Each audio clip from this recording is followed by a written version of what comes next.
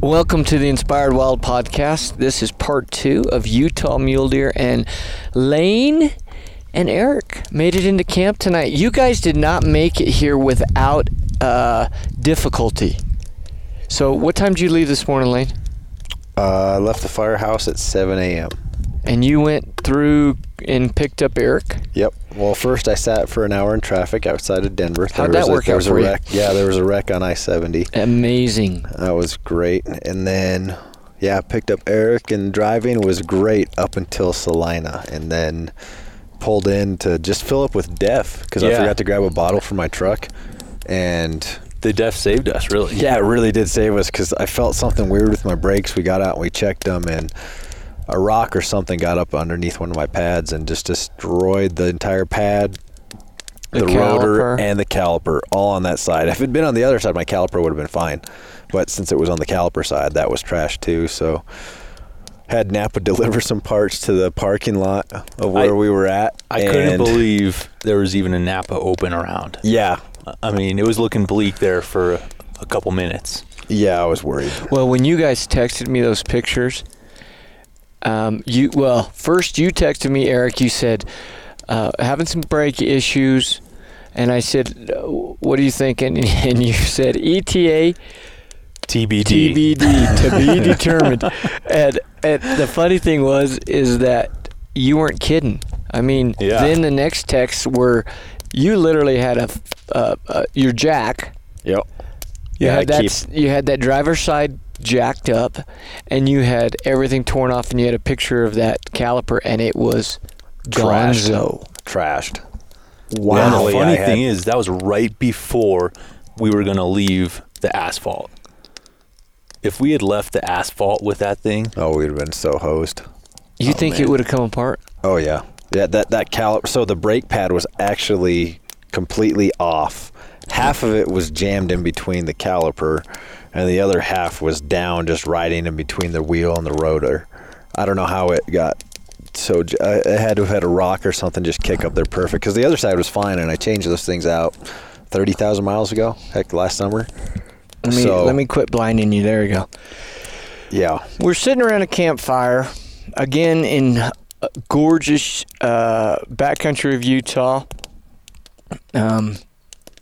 On this mule deer hunt that you guys were very influential in planning, inviting me to come along.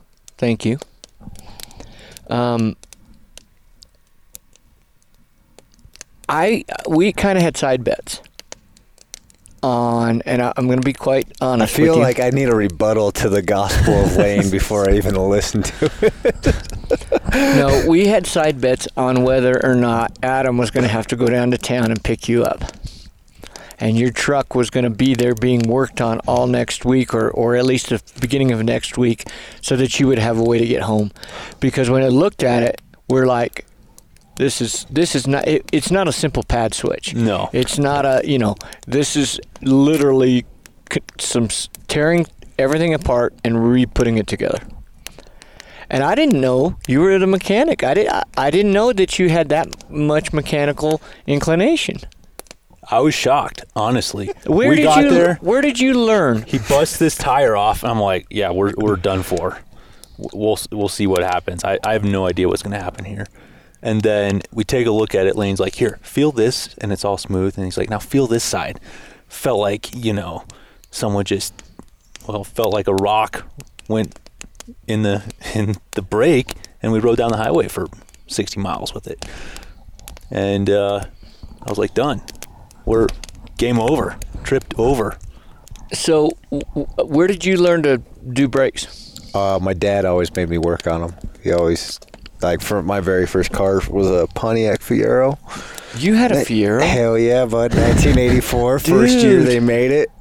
I think I bought that thing for either $900 or $1,000, and I probably got 4 months out of it before it blew up. Wow. Adam knew me in high school. He's over there laughing. That thing was so bad. But, I think I did brakes on that. I did brakes on my first truck. That was a good thing that your dad did. So Well, Yeah, he's but always even the made fact me- that he had the tools necessary Yeah, how crazy to get is it that? done. So I got that, not to like, tout on Ram, but like I have that Ram with those Ram boxes, and I keep a ton of tools in there, and it just paid off. I love those little boxes on the side. They keep everything in it, and so I just happen to have a bunch of tools in there. I even had a C-clamp in there. I cannot So if believe you I had had a C-clamp in there to literally compress the calipers so that you since could I bleed. trashed the calipers, I actually didn't need the C-clamp because Right. I had Well, a that brand would- new right, caliper that's to put true. on. But I was prepared. I told Eric, get the C-clamp out, throw this. We had everything tore out. And But you parking knew you know how to bleed brakes. I mean, there's more than just hey, let's, like I said, a pad swap. yeah. I mean, there's something to that. Hey, Yeah, it's the Hunter's innovation. He just got it done. Didn't know how to bleed brakes. Did a little YouTube video, figured it out. Yeah, that's the one thing. Like I was bleeding the brakes in the wrong spot. Like I was bleeding the wrong thing, and I was like, dude, I am doing something wrong here, because I haven't bled brakes since I was 16. So I gotcha. Half my lifetime ago is when So I actually you- had to bleed the brakes, so you because went and- usually Yeah. I'm just pulling the caliper off. I'm not actually pulling the brake line off Right. when I'm doing stuff. So I was like, I'm not doing, something's not right here after the second time I was bleeding it, and then I was like, oh, I got to turn this nut instead of that one. And Gotcha. so yeah, that's the only thing at the very end. That's the only thing Yeah. that I had to. Well, we did say okay. Thanks for ratting me out. Oh yeah. it was more about hey, Finding something's the not right right. one to I gotta turn, find yeah. a solution, and you did what you had to do in the middle of nowhere. Well, and that's the key, because you were in the parking lot Oh, yeah. of what? We were actually in the parking lot of a 24-hour repair service, and they wouldn't. They were answer closed. The phone. So we called them once. I was like, screw it, I'll start pulling this off. And I have a bottle jack in my truck instead of the little cheap one that comes with the vehicle, and so that made things easier. And Well- for a backup jack, I actually found one in that parking lot that was just sitting next to a truck, and I put that underneath as a backup in case that bottle jack had something go wrong with it. So Well, we were also, just to be in all honesty, we were had side bets on whether or not it would stay together coming up the hill. And you here I you think are. Eric and I did too. Yeah. I mean, hey. But, hey, did the it worked trick. out. Yeah, we got on Yeah. that bumpy road, and I told him, actually, I was like, this is where we find out if I tightened everything up or not. So, yeah. Yeah, held And together. you didn't have any squeaking. So basically, it wasn't that your pads got thin. It was a rock went in there and then just ate it Yeah, all no, up. because I had changed the pads and the rotors out last summer, so 40,000 miles ago. There's Not nothing even, but and steel, they were shredded lifetime, and steel left. all the other four. Now, did you Look good. change? I changed pads and rotors last time. But did you? And so you had to do it again. yeah, this time I had to do pads, rotors, and the caliper Right. because the caliper was jacked. But you didn't change the others. I haven't changed the others. That'll happen Right. when I get home. Yeah, you'll have to. Yeah. I wasn't going to do that in the parking lot. No, I'm with you. Well, you made it, and so we're here. The adventure begins, and we'll talk a little bit about our day.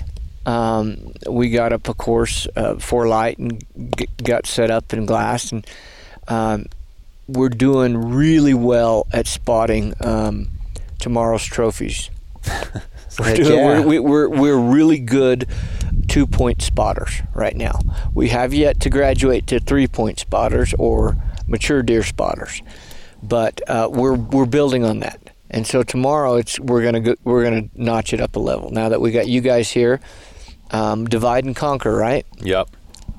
We're gonna find some deer and then and have a chance, hopefully, to bet them down and then make our approach. Today, we all kind of split up on the ridge, which is not too far out of camp here, and that is, which direction is that? That's west. Mhm. That's west. Okay, I get my directions mixed up when I can't The see. moon's coming up over there, so Oh yeah, that would be helpful. So, and we saw what I can't remember, 4 or 5 groups of deer, couple does and fawns. We saw some 3 little bucks together. It's, but we see deer, And then we just made it. We just kind of decided we're going to go find the road structure and understand. We know how we got Onyx maps. We know where the roads are, but what can you glass from those roads? Yeah. So that's what we moved around because, some of the satellite imagery is who knows how old. There's this big burn, and, so putting your eyes on it, your physical eyes on it versus your eyes on a satellite imagery is very different. So we did that, and then that helped us determine, what some other good glassing spots were that we went to tonight. And, Chris and Adam, we dropped them off, and they kind of worked a ridge down, and then we came back and hiked up over on a kind of another knife ridge and watched this burn. And I glassed for a constant hour, but we started about 6:15 or so it was still pretty warm. But it was an hour before we saw our first doe. Mm-hmm. And then we saw a bull. I say Tanner spotted a bull, and then we saw another bull, a really nice 5-point that I'm probably 300 plus 5-point. All right, yeah. It was beautiful, and he was scraping his velvet. Oh, was he? No kidding. Yeah, he's getting it off cool. right now. Mm-hmm. Sweet. Yeah, and then we kept watching, and sure enough, deer started popping out. And but the problem is there's some big dark timber, and it just takes those deer so long to come out of the timber into those openings in those burns. And so tomorrow morning we're going to head back there because I think we'll be able to catch them out in the open heading back to the timber. And that's going to give us a better idea if there's some mature bucks in there. It sure looks like should be some. It's great prime forage, great cover, and there's water in the bottom. I mean, everything they need. Yeah, totally. So. Yeah, I think that's a good idea too, especially with this moon so bright right now. They're going to be out all night long. Daytime's pretty hot. We got here later, but it was still pretty hot when we got here. So, I mean, why would they be messing around at all during the day? I wouldn't be. I'd find me a shady spot and lay up in it. I'm sure that's what they're doing too. And I think compared to the hunt Lane and I did last year, it's going to be more challenging to find bucks just because there's more trees to look under. There's more trees, and I think these deer they understand pressure. Like we were telling you earlier, we were driving around the roads just kind of checking things out, and there was a group of 15 side-by-sides that were just out having a great time, not hunting, just out. And I think these deer know how to stay away from those people. So, Lane, you mentioned talking to somebody else that kind of collaborated what Adam had found out from the biologist about the spot you guys are wanting to go look at that's about a mile hike in. Yeah, it just goes with the the whole idea of get off the road. Right. Get away from all these road hunters. And like the biologist said, 95% of these people are road hunters out here, and no one's going to be getting off the road, and they're going to be glassing from the road or from 50 yards from the road. So I think if we can just get off the road. But it is nice the biologist did talk about one spot. This other guy talked about this spot. That it's at least worth going and checking out. And on the map and on Google Earth, that spot looks good. So there's other places we want to check out too, but it definitely is at the top of the list of places to look at. Yeah, so that's kind of the plan. Yeah, we are heavy in the find the buck stage right now. Yeah. Cover territory. Yeah. Get out, find, get your glass up. But man, it's just so hard because they're out all night, so they're like party animals. Yeah. They're sleeping all day. Yeah. They're like anyway. Like a millennial. You guys are wore out, aren't you? Oh, yeah. Mm-hmm. Yeah, I worked all 24 hours yesterday and got off this morning, slammed an energy drink, and started driving. Did a little mechanicking, so. Yeah. What are you guys expecting on this hunt? Man, I just was stoked for a good hanging out at camp.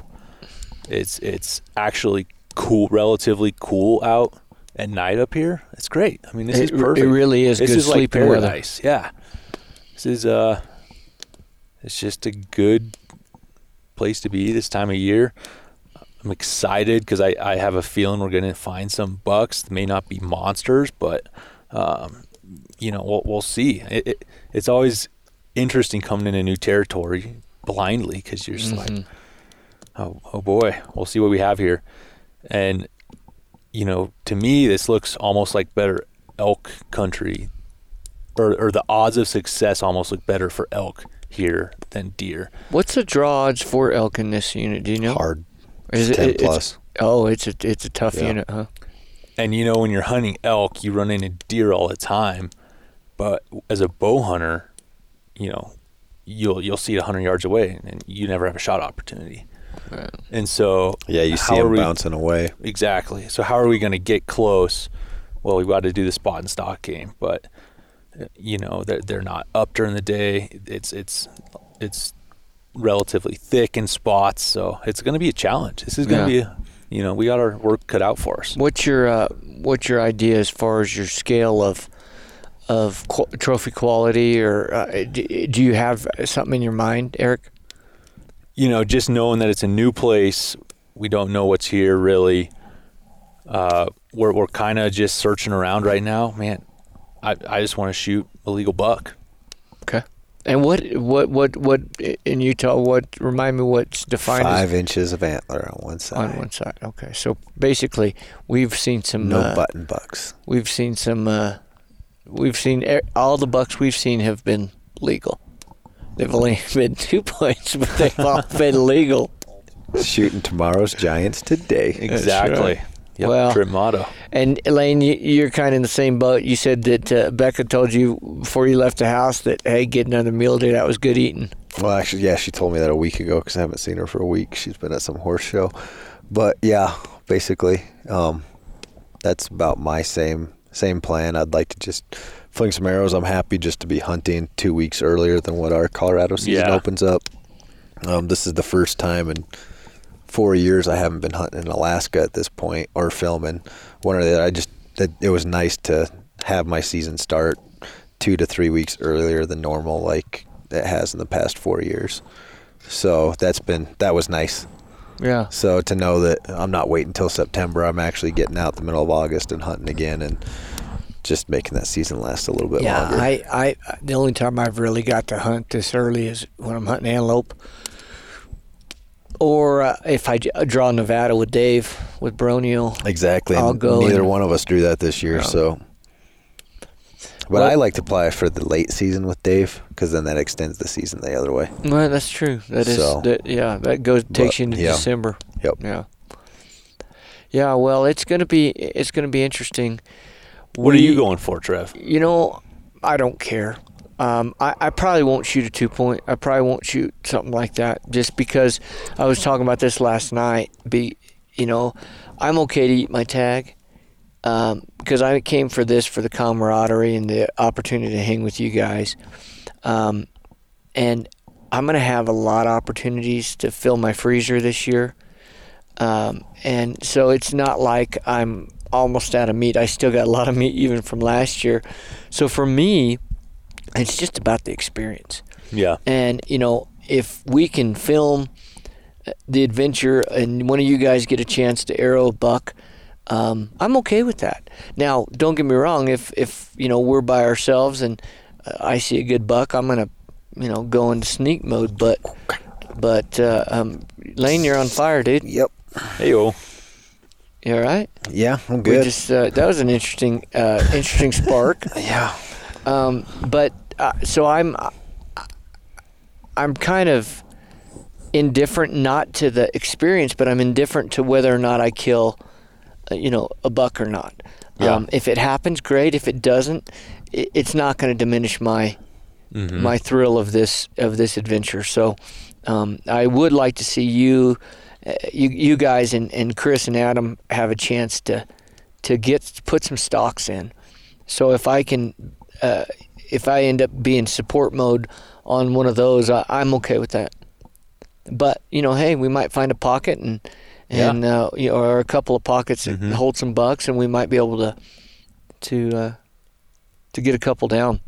Once it's always once you get a couple down, lightens everything, and Oh yeah. and it seems like it comes easier. So And and so that's a good point too. Doing this, for television like you do, how's that impact the pressure on you? in the past, it's been extremely negative. And Yeah. I'll be quite honest. That's one of the things that I have, as I'm becoming more mature, if that's even possible. I'm realizing that by taking it so seriously and by the pressure, it's not as much fun. Mm-hmm. So the opportunity to make a show, I mean, what's a show? A show is adventure. It's like you and Lane's, Colorado hunt last year that aired this year.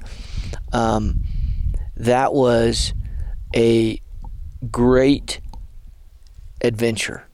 Yeah. And that's a great show. And everybody doesn't have to kill. You don't even have to kill every time to have a great experience. Do you think for a TV show, do you have to have any kills at all? No. Well, within the season or within a episode. I don't. I personally, and we've shown shows that either one, we did not kill something, or two, things happen, and I shot a bull in Colorado 2 seasons ago, and everything was fine. It looked fine. We looked on the footage. It looked like a great shot. Mm-hmm. And it got dark, and we backed out. Came back in the next morning. We never found him. Yeah. And I still showed it because it's the reality of bow hunting. Bow hunting is a full contact sport. It's a blood sport. And in order for you to win or for you to be quote unquote successful, something has to die. And that's but it doesn't diminish the adventure or the thrill of the chase, because as long as you're having encounters. It would be hard for me to put a show together where you don't see any animals. Yeah. Right? That would be hard. But in a situation where you're out and you're hunting hard and you're having encounters and you don't kill something, I think you can show that. Yeah, totally. Yeah, it's like your first encounter on the show, and you guys even had more encounters than we could edit because we only had 22 minutes. You had multiple encounters. There's a ton of learning that happened. Yeah. And that's part of the whole experience. And that's just the thing too with going after any legal buck, right? So I can hold the card and say, hey, I want a 4-pointer bust, but that severely limits the adventure. Right. How am I going to learn if I'm not stalking? And you know what? I think that anybody who says, well, why did you kill that buck? Or, that's ridiculous because it's your hunt. And if in a situation where you're just trying to get, it's like at bats. The more at bats you get, the better you're going to get. Right? Totally. It's a statistics and odds game. So you're going to learn something every time. And the more times you do it, the better you're going to become, the better you're going to learn from it. Mm-hmm. So I was going to ask you this too. How did what you learned last year, now you've sat on it a year, you've thought about it, you've probably relived that moment when you shot that amazing buck in Colorado. What did you take away from that you think will be helpful this year? For going after bucks this year? Yeah, I mean, I think your hunting toolbox, if you will. Here's one thing, and I haven't had a ton of close stock opportunities. Been glassing for forever, but the act of stalking and getting close to an animal is not something you have a lot of opportunity for. So that's something I was really looking forward to last year, and it's something I'm hoping for again this year. To learn from. But one thing I learned is, so I think this made the TV cut, but that first stock we did, we just went straight in. We were going slow. We were looking around. I was putting my optics up, glassing all the time, looking for velvet through the trees. I knew they were in there, but we were walking straight in. And what ended up happening was, we thought the buck was going to be in front of us, and it ended up being to the side of us. So we almost passed it. And so we got way too close before we saw it. And so how we might have seen it better, and this is what I ended up doing on the stock I ended up shooting my buck on, was I kind of angled in. I keyed in on the landmark I was going for, and instead of going directly at it, I went sort of 45 at it and a kind of across it. That way I'm moving across it while getting closer and getting these different angles. To keep glassing. To keep glassing. So, yeah, because if you don't have eyes on that buck, which most of the time you're going to, as you bail off and into a draw or whatever, and then you're going to come out the other side, you're going to lose sight of that buck. So you're going to either have to hope he's still there or that you can pick him up again. So right. You're saying by angling at it, it gives you that opportunity to kind of pick that country apart. Well, let's say he's bedded, okay? And so by angling at it, maybe if you're moving at it, there's a tree in the way of his antlers, and you can't see his antlers, and all of a sudden, boom, there's his eyeball. Or a rock blocking his antlers. But if you're angling across, you're getting different angles at the same landmark. And so by taking like 3 steps, glass, getting a little bit closer, and all the while getting different angles at that landmark so you can hopefully pick it up without being surprised. And that's exactly what I did. And that's something I took from the first stock and brought to the last stock from that hunt.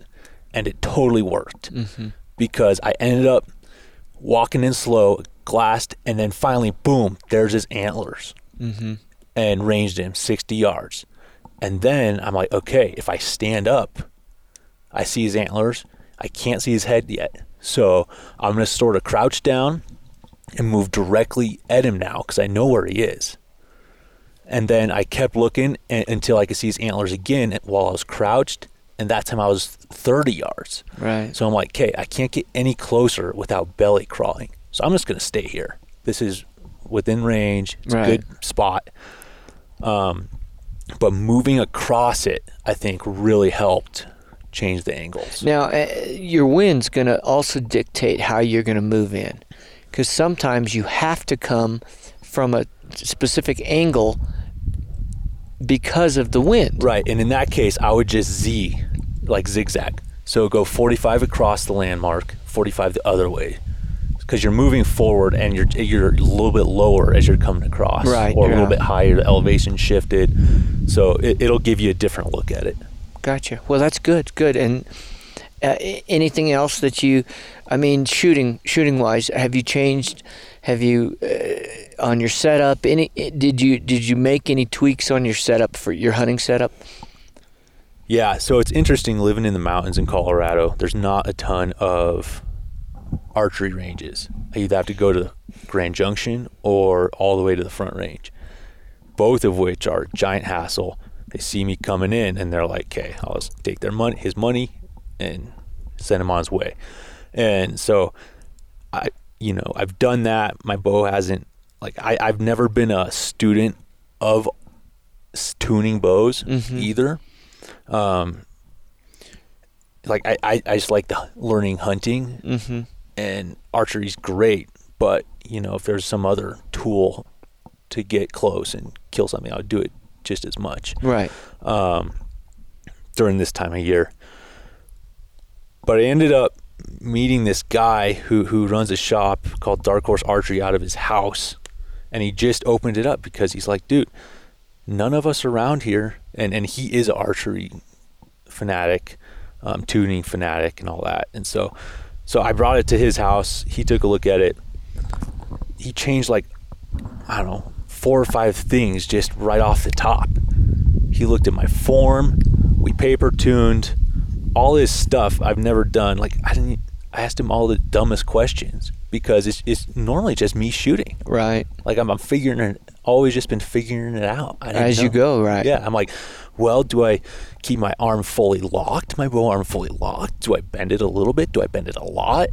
Like if I get it too locked, I know I slap my forearm and that really hurts.